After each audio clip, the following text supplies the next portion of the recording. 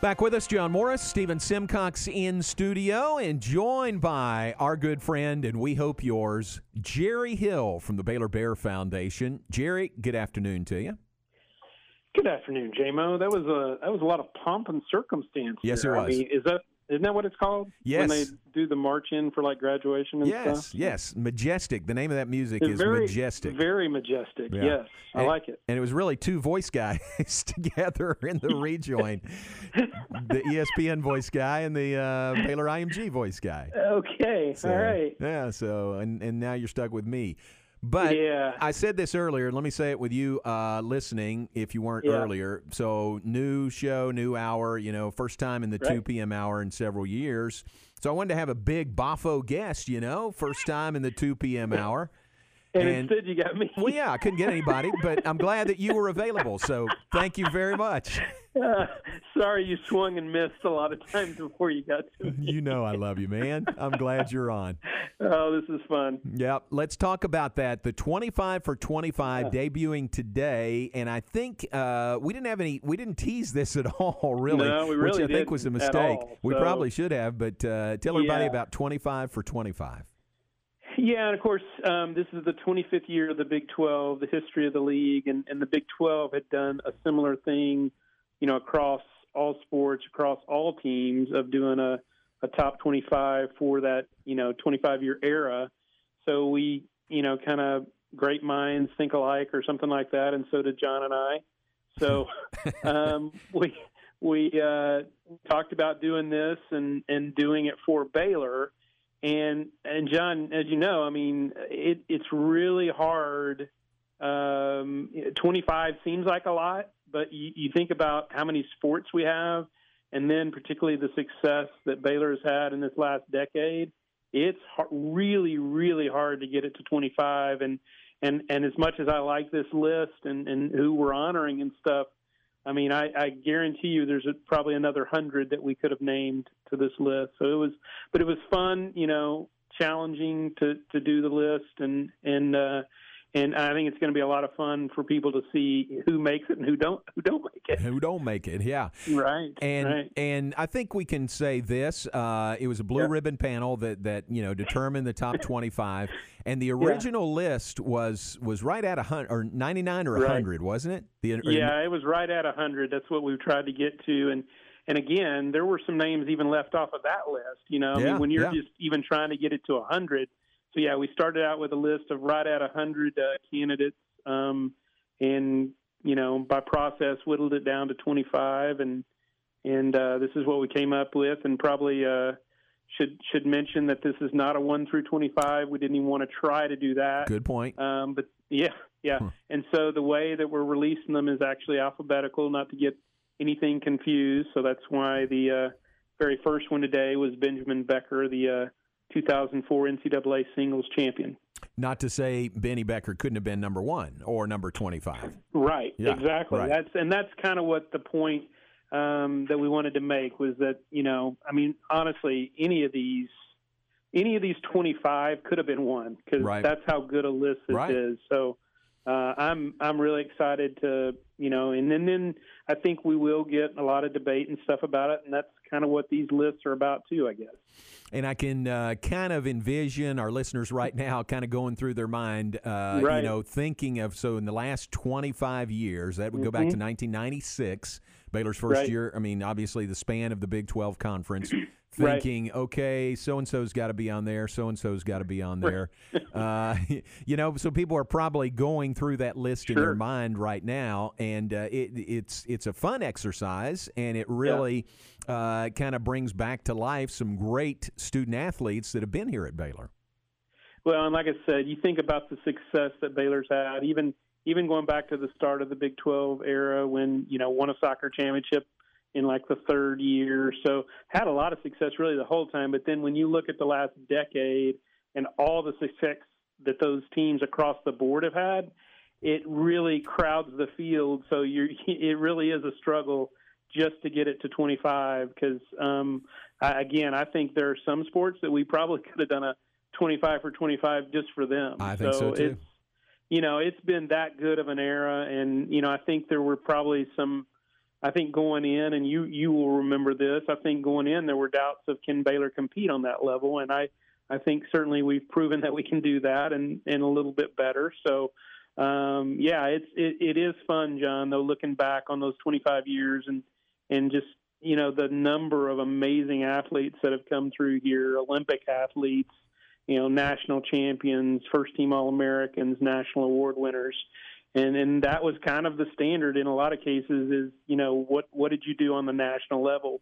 How good were you compared to the rest of the nation? And that's kind of the, standard for Baylor anyway, is to, put themselves up against the best of the best. Jerry, how hard was it to decide between someone in say, like an individual sport, like you mentioned the singles champion in tennis or track, and what they're doing, and someone in a team sport who obviously can shine individually but has teammates around them that are helping them and making them better? Well, Stephen, I'm sure it was very tough for that blue ribbon panel. And that's where I think you had to kind of lean on, how did they stack up against the rest of the nation? Like if you're looking at a team player, were they the best at their position in the nation? Just off the top of my head, you would think that Robert Griffin might make it because he won the Heisman Trophy. He was the best player in college football that year.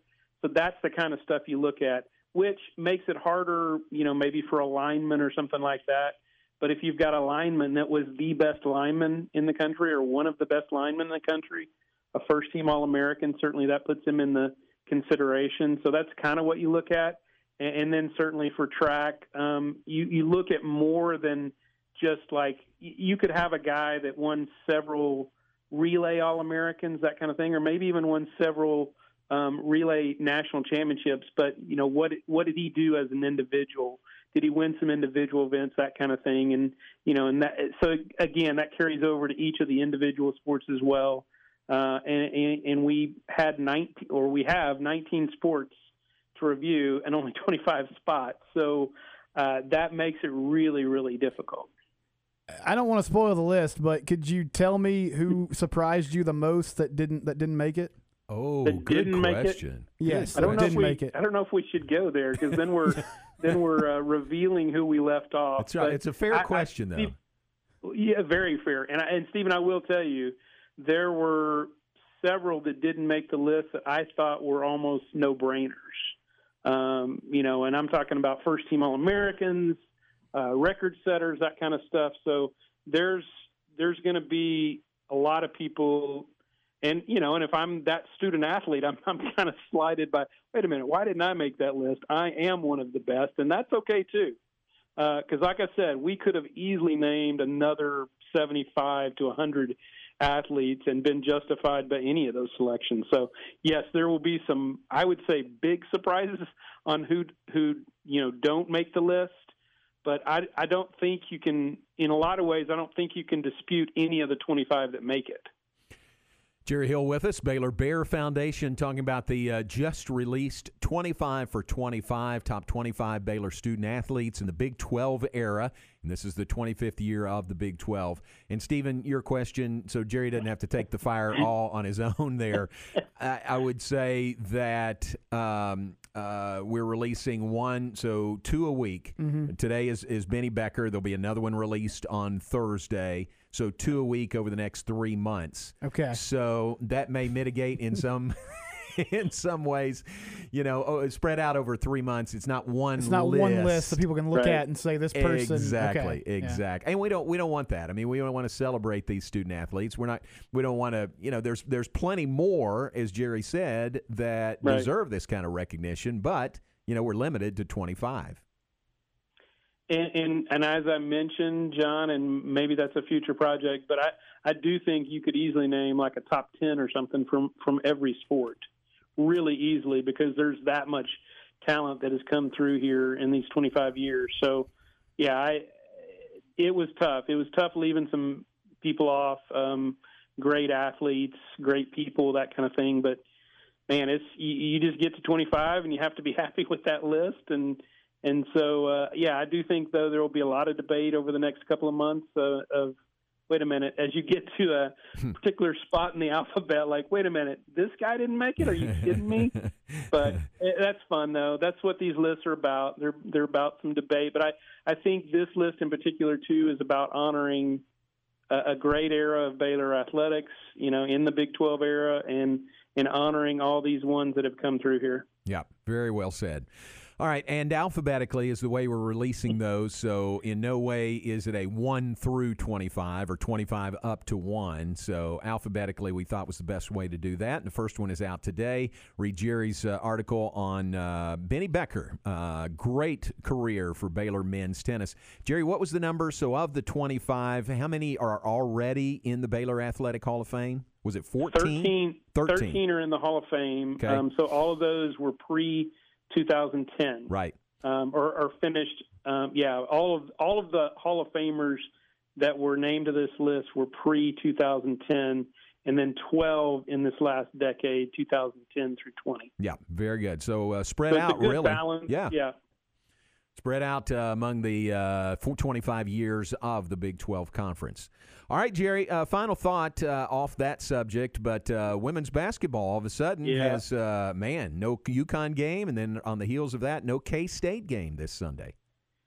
Yeah, I'd already gotten word about K-State because that one was more on their end, but then got the news today that Baylor had paused or restricted activities and won't be able to play the UConn game. So that's tough because that's that really high profile game that you like to see, and kind of one of those. Coach Brock even said it after the game the other day. You do kind of use it as a measuring stick of how good you are right now and how good you can be at the end of the year. So that one was tough, but they'll get through it, and they'll.